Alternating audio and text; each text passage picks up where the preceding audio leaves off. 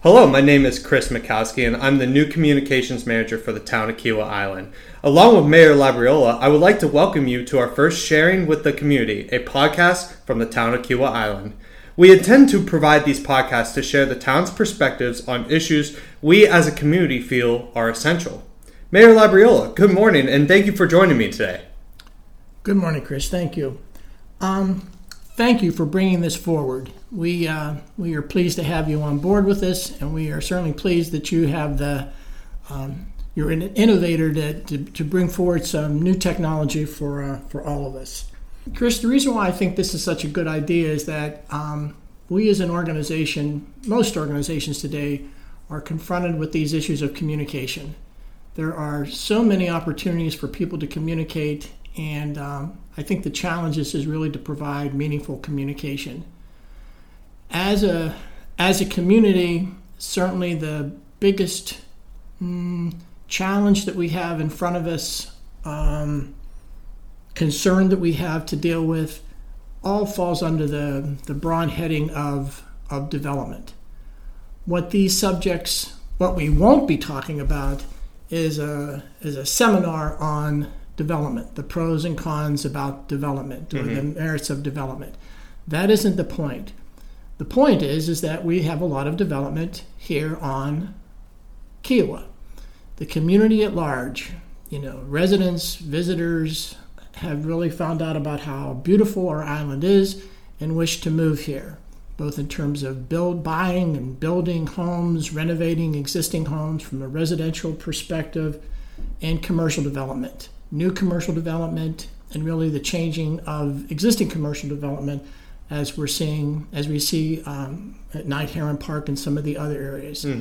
So I think as the community is being confronted with the changes that are taking place, they have, and rightfully so, concerns. They have questions. We have a very engaged community. They are interested not only in what is happening, they are interested in why it is happening. And I think as municipal officers, we have an obligation to provide that explanation. And so I'm looking forward to this as another opportunity to follow up from council meetings and the sharing of information of council meetings, e-blasts, mayor's notes, etc. This is just one additional quiver, arrow in our quiver that can explain to people what's taking place here on the island. Yes, thank you, Mary. You're right. I mean, the podcast is a really exciting moment for the town's communications because it's just going to provide another avenue for the community to listen and understand what the town is doing. Now, Mayor, I know you talked about some critical issues. Are there any issues that are currently have your attention? Yeah, there are two, and I think that's what I'd like to talk a little bit about. At our last council meeting, the issue of the Cape was brought up. And let me back a little bit, give you a little bit of background. The Cape is really a result of changes that took place in the development agreement in 2019. But it is part of Parcel 13. Parcel 13 has a long history here in the island. And we'll use that as another forum to provide the background to Parcel 13. But be that as it may, it came forward in 2019 to the council, and it was approved, and changes were made to the development agreement that has evolved into this particular project. It was approved in 2019. Site plan was approved. Construction, the site was prepared, and it's coming out of the ground as we speak today. All that was beginning in 2020. There is concern that was expressed by community members on two particular elements. One dealt with the amount of site prep. The phrase is clear cutting. Was it too much, more than was approved, etc.? The other was in terms of some violation that may have taken place relative to tree removal. When we heard about this would have been, I'm not sure about the exact specific date, but a month ago or so, we invited the ARB to attend our council meeting in April. And they did. And they came very well prepared, gave a very detailed slide presentation. And they talked about a number of issues in their slide presentation. They provided background in terms of what goes into site plan approval. They talked about their role and responsibilities. They talked about the efforts that they make to monitor, etc. And I would encourage anybody that is curious about that is available online. A digression. The ARB and the town work hand in hand in terms of development. But the ARB is independent of the town. The ARB is not a subset of the town. It is not a department of the town. The ARB is owned and controlled by the developer. And that goes back to the master development agreement. But again, that's another subject, could be for another discussion. So in the course of their presentation, there were questions relative to what took place within the whole notion of site plan approval, how that all occurred, the site that was cleared, the appropriateness of the site that was cleared. And the ARB also mentioned a component of the site plan approval that had to do with inventorying 50 trees. And that was on a specific section of the plan. They were removed. They were removed by the contractor. They were removed by the contractor independent of the ARB. The contractor felt as though that this was something that was appropriate because of the heat of the summer season and the lack of watering. The ARB found out about this. They made arrangements with the owner. The mitigation arrangements were made in terms of replacing those 50 trees by another number, 65 trees or something. But the point is that in the course of their presentation, there were many, many, many questions. And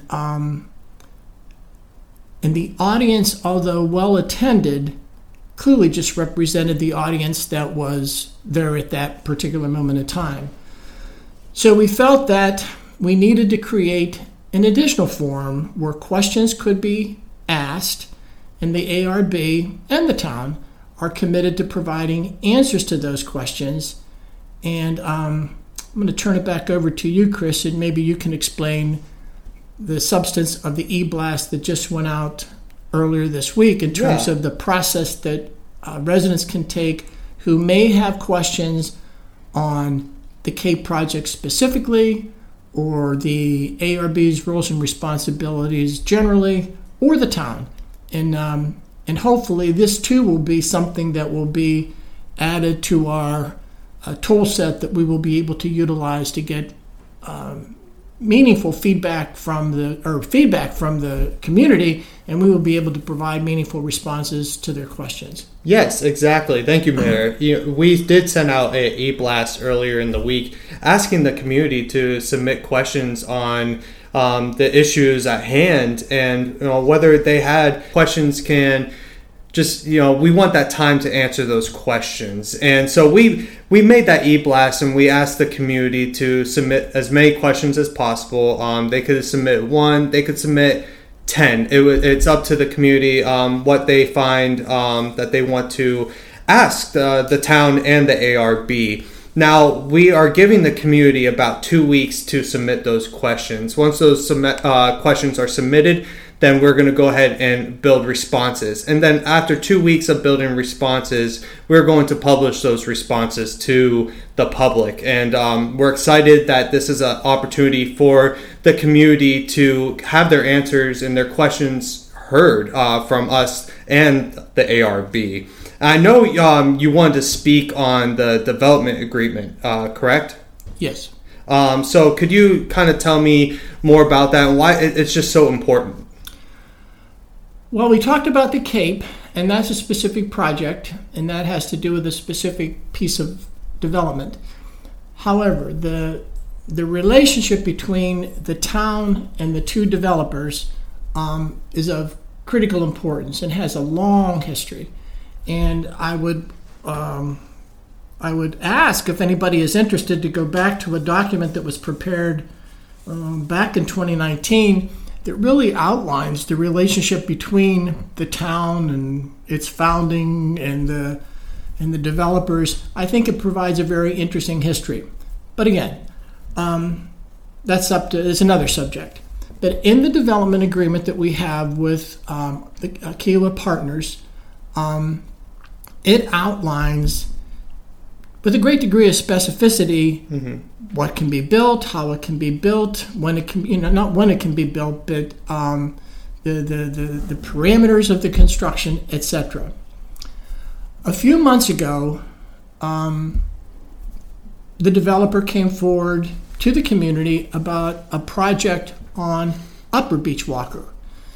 And community had a lot of input and thoughts and perspectives relative to that particular project. It has to do with 5 parcels just between the gas station and the Kiowa Island Community Association building. But in the course of that, so I'm not speaking to the project itself, but in the course of the discussions, the issue of entitlements. And entitlements is a important critical number within that outlines the amount of construction, the amount of dwelling units that can be constructed between on a particular project. And the question came up about that number and specifically the inclusion or exclusion of Cacique. And the Cacique project goes back a long ways in terms of that nature of construction. Historically, precedentially, the town and the developer had excluded the number of dwelling units, the number of entitlements it could seek from the total number. Quite frankly, it goes back a long ways. We always assumed that they were out. The reason being because it was outside of the town limits. That triggered a review from our legal counsel.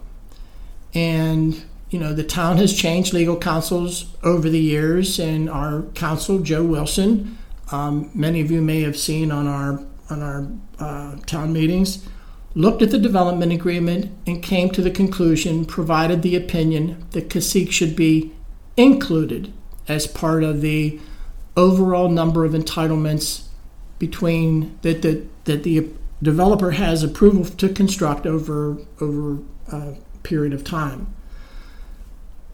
We then asked to have counsel for the partners take a look at the development agreement, and they did.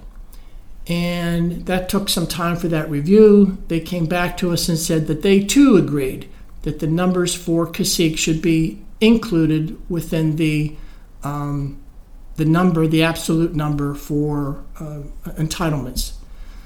So that is concluded now. We now know that it will be included now and forever in terms of the balance of time for the development agreement.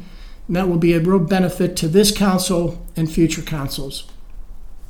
So once that conclusion was done, we felt it was important to actually do an audit of the projects. And residents may find this of interest in terms of this development agreement that at this juncture goes from the last 17 years, from 2005 to current. There's probably over 30 some projects that have taken place. And some of the projects had a beginning prior to 2005, they're after 2005. But to complete that audit, our staff, the town staff, the county staff, and the developer staff have been working on those numbers. And we're getting closer to a reconciliation on that final audit, and we think that we will be able to have those numbers, because I know a lot of people are very interested in that, and make that available next week. So independent of the project itself, it really highlighted an area of concern relative to the development agreement, and I think we've been able to we will be able to come to closure relative to that particular point within the next week or so. So that's what I was referring to, Chris, in terms of the development agreement. Okay, great. Thank you so much, Mayor. And I know we sent out that infographic explaining the current and future entitlements and specific projects. We're also working on updating that infographic as well to send out to the community. So the community can look forward to seeing that as well. But Mayor, thank you so much for joining me today, and we're looking forward to our next session. We would encourage the community to share their thoughts on this podcast and any issues of concern that they may have for the mayor and the staff to respond. Thank you so much, Mayor, for joining me today. Thank you, Chris.